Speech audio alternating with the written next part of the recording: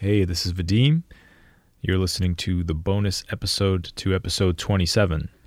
In episode 27, Ben and I talked to Jesko Lohan of Acoustics Insider about recording room acoustics, how to recognize when you may have a problem, and how to address problems. Jesko was very generous with his time. We recorded like over 100 minutes of conversation, including what's in this bonus episode.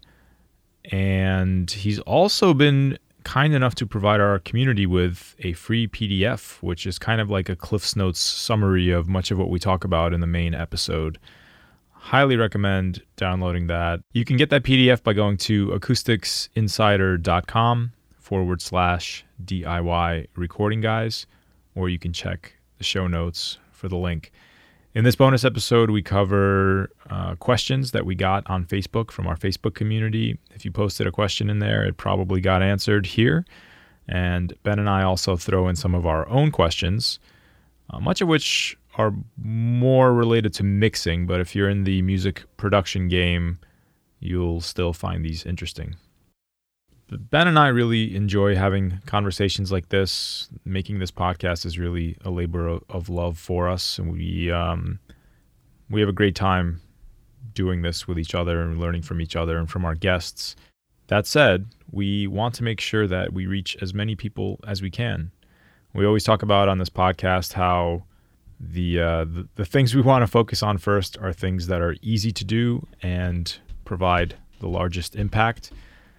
So we want to ask you for your help today. A very easy thing you can do that has a very big impact for us is to click the link in the show notes to leave us an iTunes review. This ensures that we can reach more people, which means we can give you guys more content and possibly some freebies. It's a small thing you can do that means the world to us. Enjoy this bonus episode. You are listening to the DIY Recording Guys podcast, your one-stop information source for DIY music production, with your hosts, Vadim Karaz and Benjamin Hall.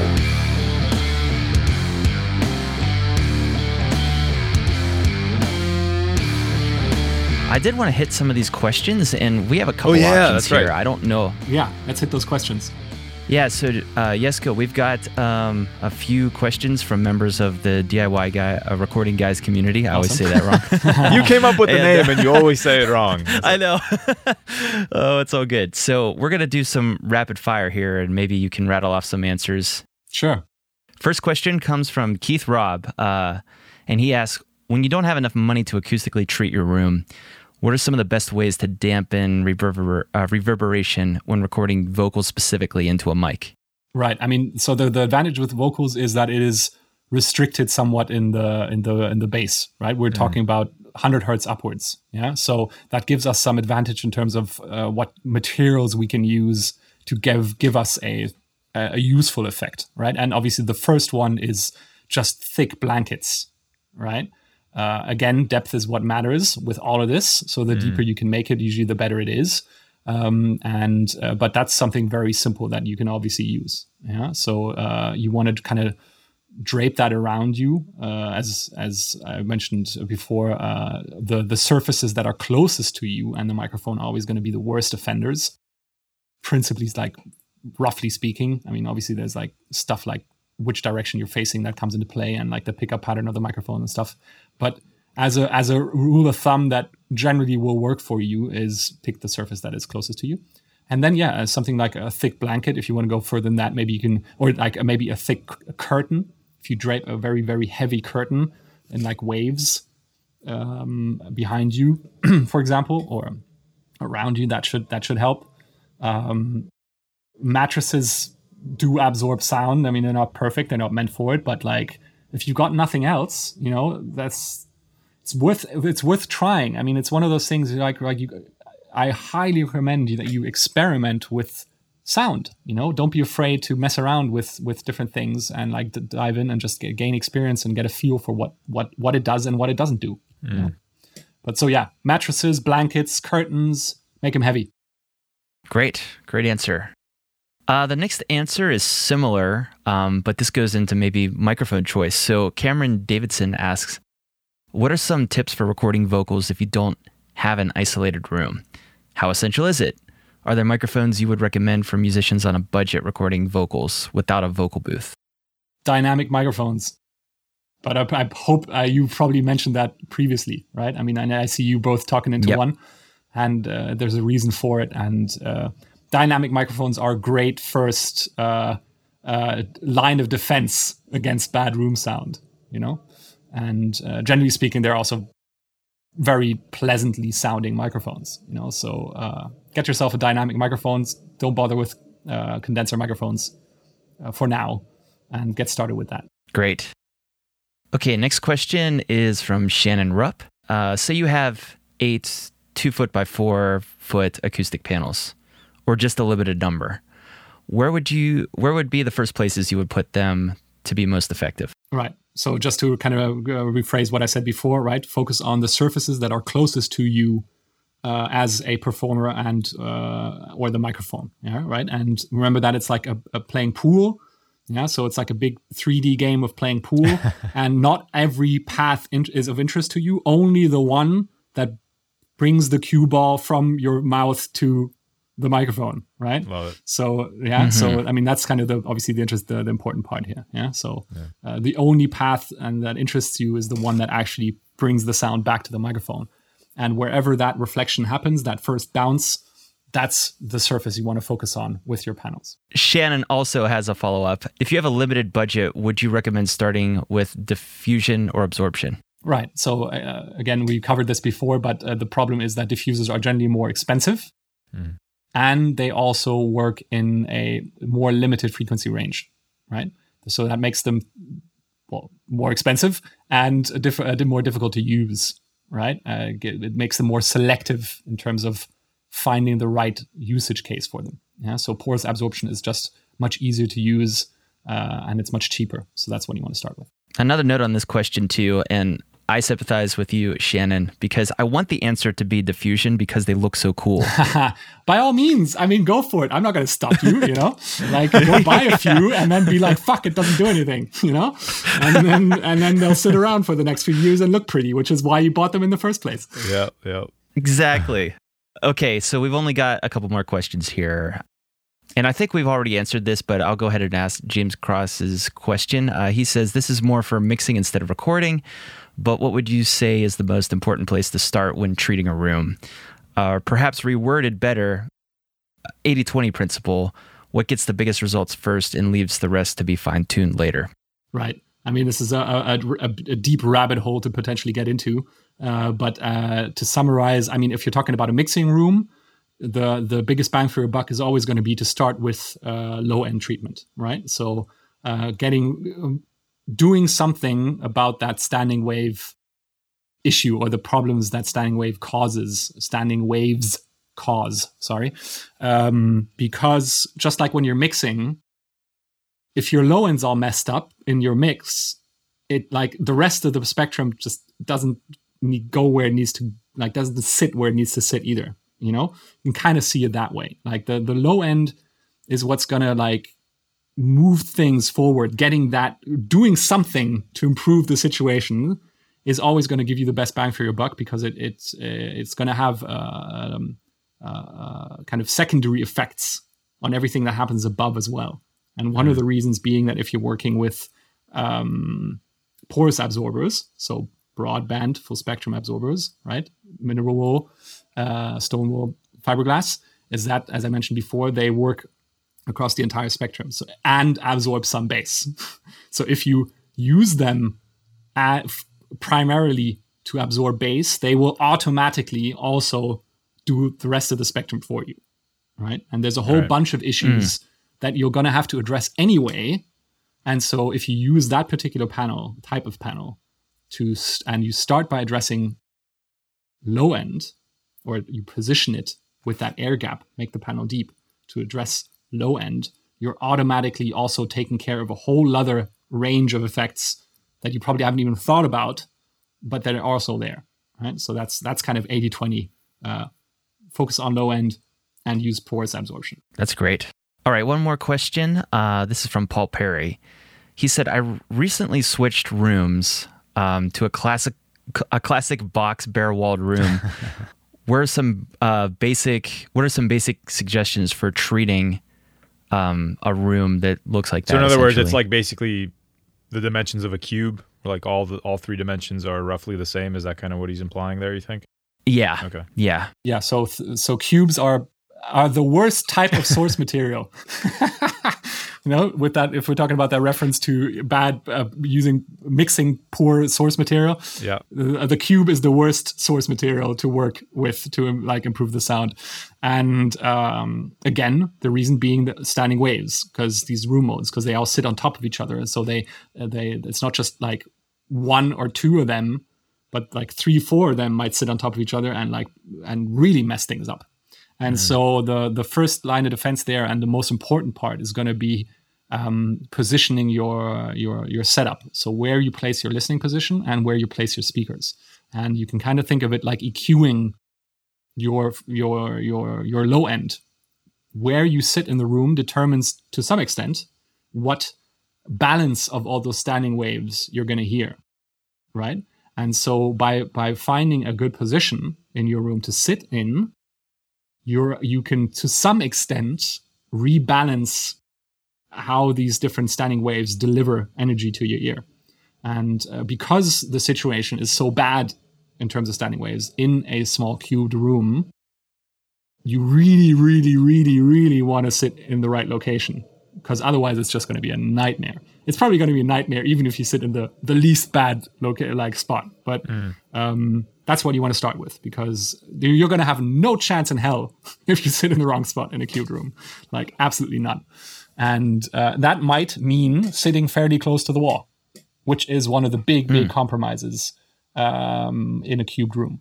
Yeah, because to get out of that worst spot of standing waves, your only option might be to get pretty close to the wall, which ergo means your speakers are going to be close to the wall, which means everything is going to be super compact and super small. Yeah, it's functional. It's possible to get it to a functional state, but forget about like super huge sweet spot and huge speakers and like, putting that huge desk in there. It's not going to happen. I mean, it can happen, but you're not going to hear a thing, Yeah. You're going to really you're going to have to put the focus and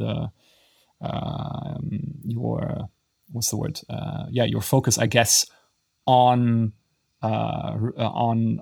rebalancing the sound with proper positioning. Because that's the biggest lever that you have. Yeah. Then you do treatment, and then you do EQ, and all those things do their thing. But unless you get that positioning right at the beginning, you're going to be in trouble in a small room, in a cubed room. You're choosing a compromise there, basically, on what you're willing to live with by moving your position. Right. Different frequencies are going to be amplified and cut. Exactly. Different ranges. Yeah. Okay. Exactly. Yeah. Yeah. I think I'm going to throw in one of my own bonus questions here because it's my podcast, and I can be, and I can be selfish. Yes, exactly. So I watched one of your great videos that you have on your YouTube channel. It's very, very kind how you phrase that. You're welcome. One of your great videos. Thank you so much. It's true though.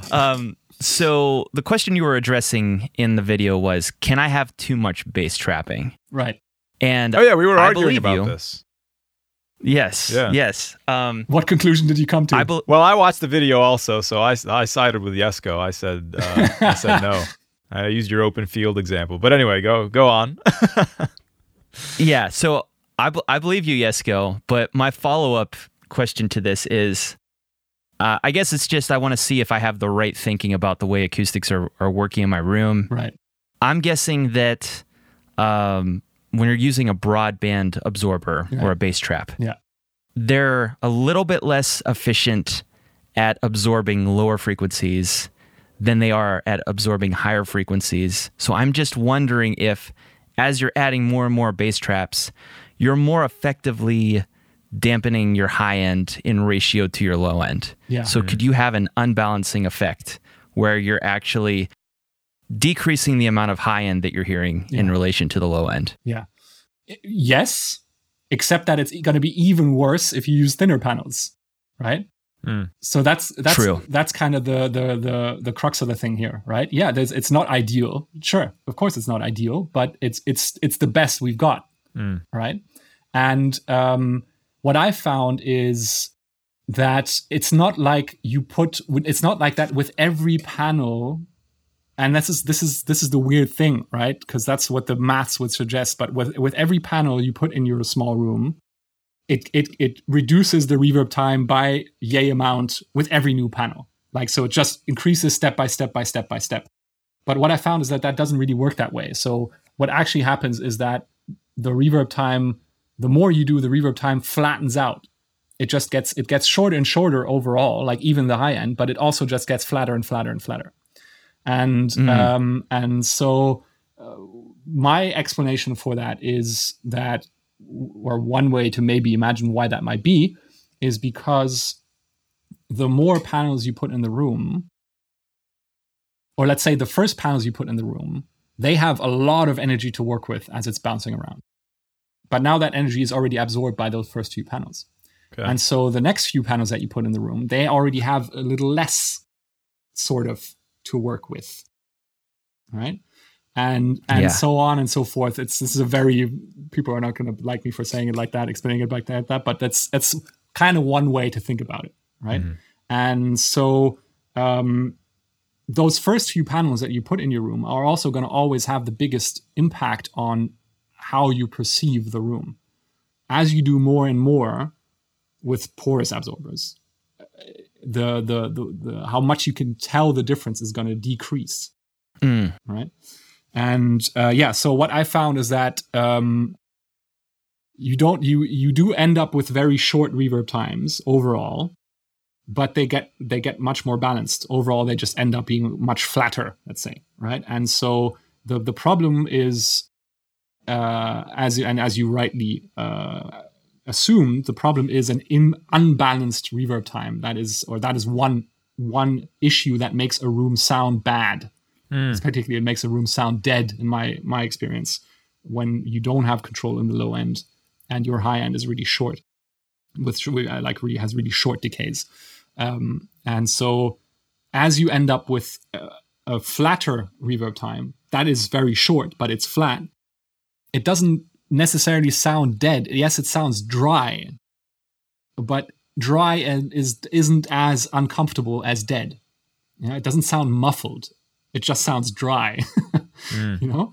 Yeah. And so that's kind of where you get to as you do more and more treatment and you put more and more of these broadband porous absorbers in. I mean, that's what the diffuser front, that simple diffuser that I told you about, that you can see in my rooms and that you can find on my website. It's to some extent, it helps with that. It alleviates a little bit that reduction, that's very strong reduction in the high end, you know? Yep. So it's that combination, you know? Well, thanks. That's a great answer. That's a good answer. Speak a little bit, just briefly, about you have a really good video on anechoic chambers, and from both a mixing and a recording standpoint. Why would we? So I'm listening to this. I'm saying this is awesome. Now I'm going to go online. I'm going to buy 600 square feet of porous media. I'm going to cover my entire room with it. I'm going to cover my floor with it. Do I want to do that? Sure, if you want really clean recordings and hate your room at the same time, absolutely go for it. Yeah, totally. There's the thing with treating rooms is that what you're always balancing is the sound as it appears in the microphone or the recording, and what the room feels like on the other hand. I mean, this applies more to mixing rooms as well. In that sense, it's about like how far can you suppress the room's effect on what you're hearing from the speakers while still being like enjoying being in the room. Yeah. So those are two different requirements. Right. Yeah. Ideally, to get a super clean sound from your speakers or a super clean recording, sure, go into an anechoic chamber. Yeah. It's going to be hopefully just direct sound. It's going to be super clean. It's going to give you all the options if you then pick the right microphone and do the whole placement thing properly, distance-wise and like in relation to what the instrument looks like and all that. You're going to get a superb signal, that you can then take in any direction you want. But it's going to be horrible being in there, right? And so you get these two different requirements from a room that don't fully overlap, right? And so we kind of have to say how do we to what extent are we going to reduce the impact of the room on what we're doing in that room, on what we're recording, on the sound that we're producing and recording, and to what extent, but like when do we stop so that it still gives the semblance of a room to our poor subjective brains and hearts, you know? So there's a kind of a balancing act happening there. Very cool. Yeah. So I just have two more for you. One is I got to ask you about the bass trap diffusers behind you in the corners there, and talk a little bit about just the philosophy. I know that might more be applicable for a mixing room, but still would like to get your take on it. Yeah, sure. I mean, ultimately, the thing it segues perfectly to what I was just saying about getting that balancing act between removing the room and suppressing the room's effect on the speakers and maintaining some sort of semblance of a room sound for the user. So ultimately, it turns out like the kind of the best approach, or the most sane approach, the most guaranteed approach to reducing a room's impact is to try and just remove its effect completely.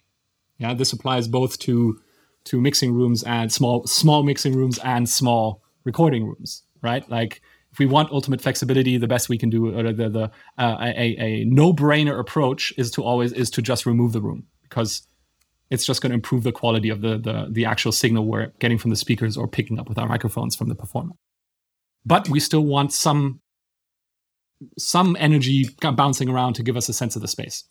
And so I was looking, as I was kind of playing with this in my mind a few years back, how to do that. I came across the work by a Serbian, I believe, acoustician called, I think his name is Bogic Petrovic.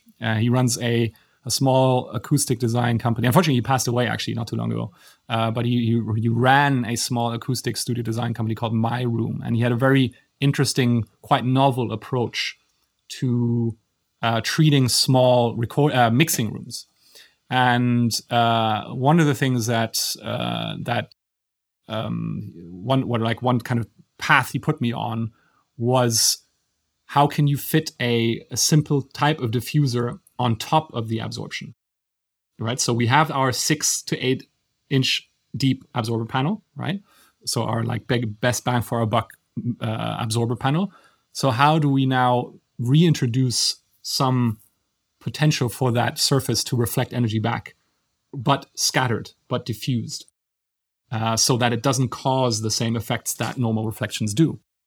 And so with his with his designs and his approach, I came across these very simple type of diffusers, binary amplitude diffusers, which are a great compromise here, because they're not the greatest diffusers in the world, but they are good enough. They do break up sound, and they work in a part of the spectrum that is easily manageable in small rooms. Right. One of the problems with normal diffusers is that they work broadband enough. I said at the very beginning of the podcast that they work quite narrow. Right. I said that, but they still work broad enough that they reach into frequencies where we need, because of this whole wavelength thing that I was talking about before, we need distance to the actual diffuser to properly develop its diffusion, let's say. And this is wavelength dependent. So the lower this thing works in frequency, the more distance you need from it in order for it to perform its job. And so that normal diffusers aren't perfectly suited for small rooms, because they diffuse in a frequency region where you're often forced to be inside a distance to that device that you don't want to be in. And so this is a much simpler type of diffusion that works higher up in the spectrum. So we can use it in small rooms. It does the job of keeping a sense of the space, or giving us a sense of the space. But at the same time, the flexibility and also the size, just physical size, that we can work with. So that's how that came about. So it's kind of a combined absorber diffuser, and if you use it right, works as a bass absorber, and then on top of that, broad spectrum, obviously, but on top of that, it actually reflects back and diffuses part of the spectrum between roughly 3 kilohertz and 7 kilohertz to give us a sense of liveliness, give us a sense of space. Yeah, and it's not a must-have, but it's definitely a nice-to-have, and it's simple enough to do. People who listen to this podcast will know that Ben and I have reasonably well-treated mixing rooms, but we've also recently fallen under the spell of the SonarWorks Reference 4 software. So I did want to get your thoughts on that. What is the role of corrective room EQ software? Let's say for a mixing room, obviously. What's the role of that in a comprehensive strategy? I think in our small room scenarios, in particular rooms that were never built for that purpose, SonarWorks or EQ, generally speaker equalization has its place, first of all, and it's right at the end of the chain. And the reason is that at least SonarWorks and most of the not super expensive products out there, although Dirac just released something new, which is quite interesting, which I can mention in a second. But basically what they do is they fix, or they change, they adapt, they compensate, they change the frequency response. They only work on that frequency balance part of the whole picture. They don't do anything in terms of time. They don't do anything in terms of reducing reverb times, right? So they can't help us with that. They won't reduce the reverb time. They won't reduce how much these standing waves ring out in time.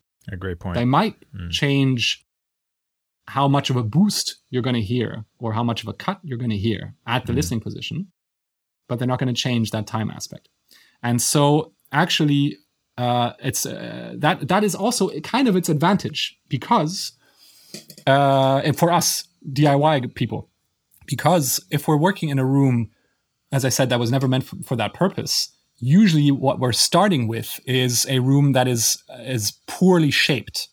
Okay, we're talking dimensions, we're talking ratios of dimensions here, and the ratios of the different dimensions are to a large extent what is going to determine those standing waves that I was talking about before, which in turn determine the balance in the low end, the spectrum variation that we get in the low end. And with a poor set of dimensions, we're going to get a very unbalanced low end, a very crooked low end, right? That kind of improves as you start going into certain ratios of dimensions where you can kind of even that out a little bit. But since we don't have that option. It's like kind of like in a recording and mixing scenario. We're stuck with poor source material, right? And so, but the great thing is that we have EQ to compensate for that to some extent. We can compensate for our crooked frequency response by using EQ, but it only does that part. It doesn't do anything about any part of the reverb game, right? Yeah, and on top of things, we want to minimize how much it has to work, that EQ, right? Because you win some, you lose some. Like the main thing you lose, especially if you boost with an EQ into a speaker, is headroom, aka volume, right? So you're not going to be able to turn the speaker up as loud if you're boosting heavily with an EQ on the speaker side. Right. So we want to minimize the amount we use that EQ.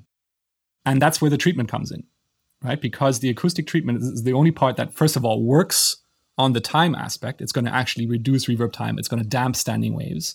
And the interesting thing is that frequency response, or how flat it is a consequence of how well the room is controlled in time. So basically, the more you suck up the reverb, the more you stop those reflections, the more you damp those standing waves, the flatter your frequency response becomes. That's a great explanation.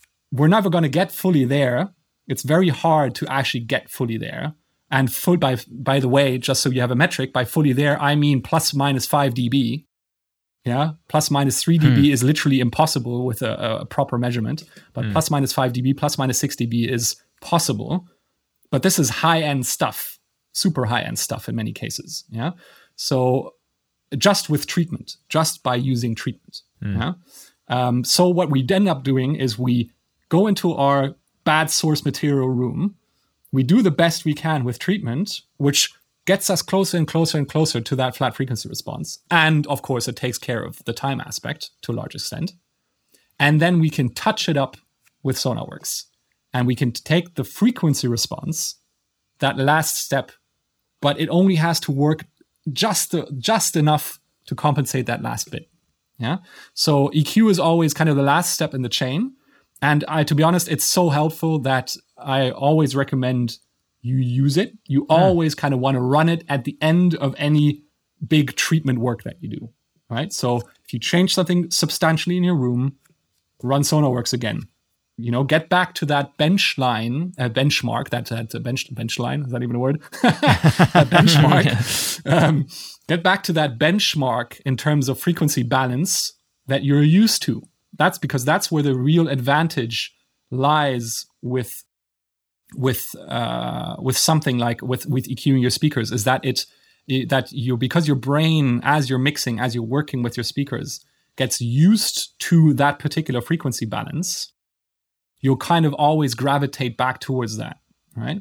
And so having a reference frequency response to always come back to whenever you make changes to your room or go to another room it helps a lot in terms of balancing your mixes, right? Because obviously when you're balancing your mixes, the balance of what is coming out of your speakers is kind of what you're working on, what you're working with, And if you have a way of always coming back to a certain reference frequency response, even if it's not perfectly the same, but generally speaking, overall, it's sort of the same. That's a very useful tool. And so you can use that as you grow your studio, as your skills improve, up to the point where maybe at some point you can build yourself a studio where you don't need that anymore. Right? But until that point, it's a very useful tool. Awesome. That's a great explanation. Well said. Yeah.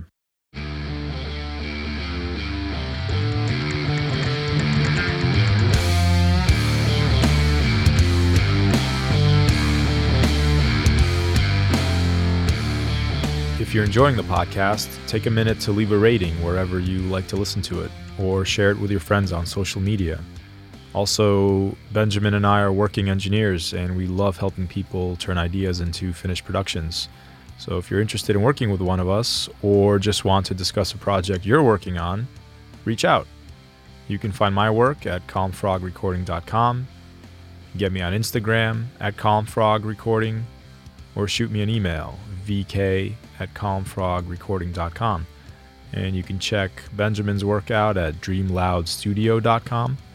Hit him up on Instagram at dreamloudstudio, or by email, ben@dreamloudstudio.com. And finally, join our Facebook group to engage with a whole group of friendly, like-minded people who are interested in DIY recording. Just search for DIY Recording Guys on Facebook. Thank you so much for listening and for your continued support. I'll see you next week.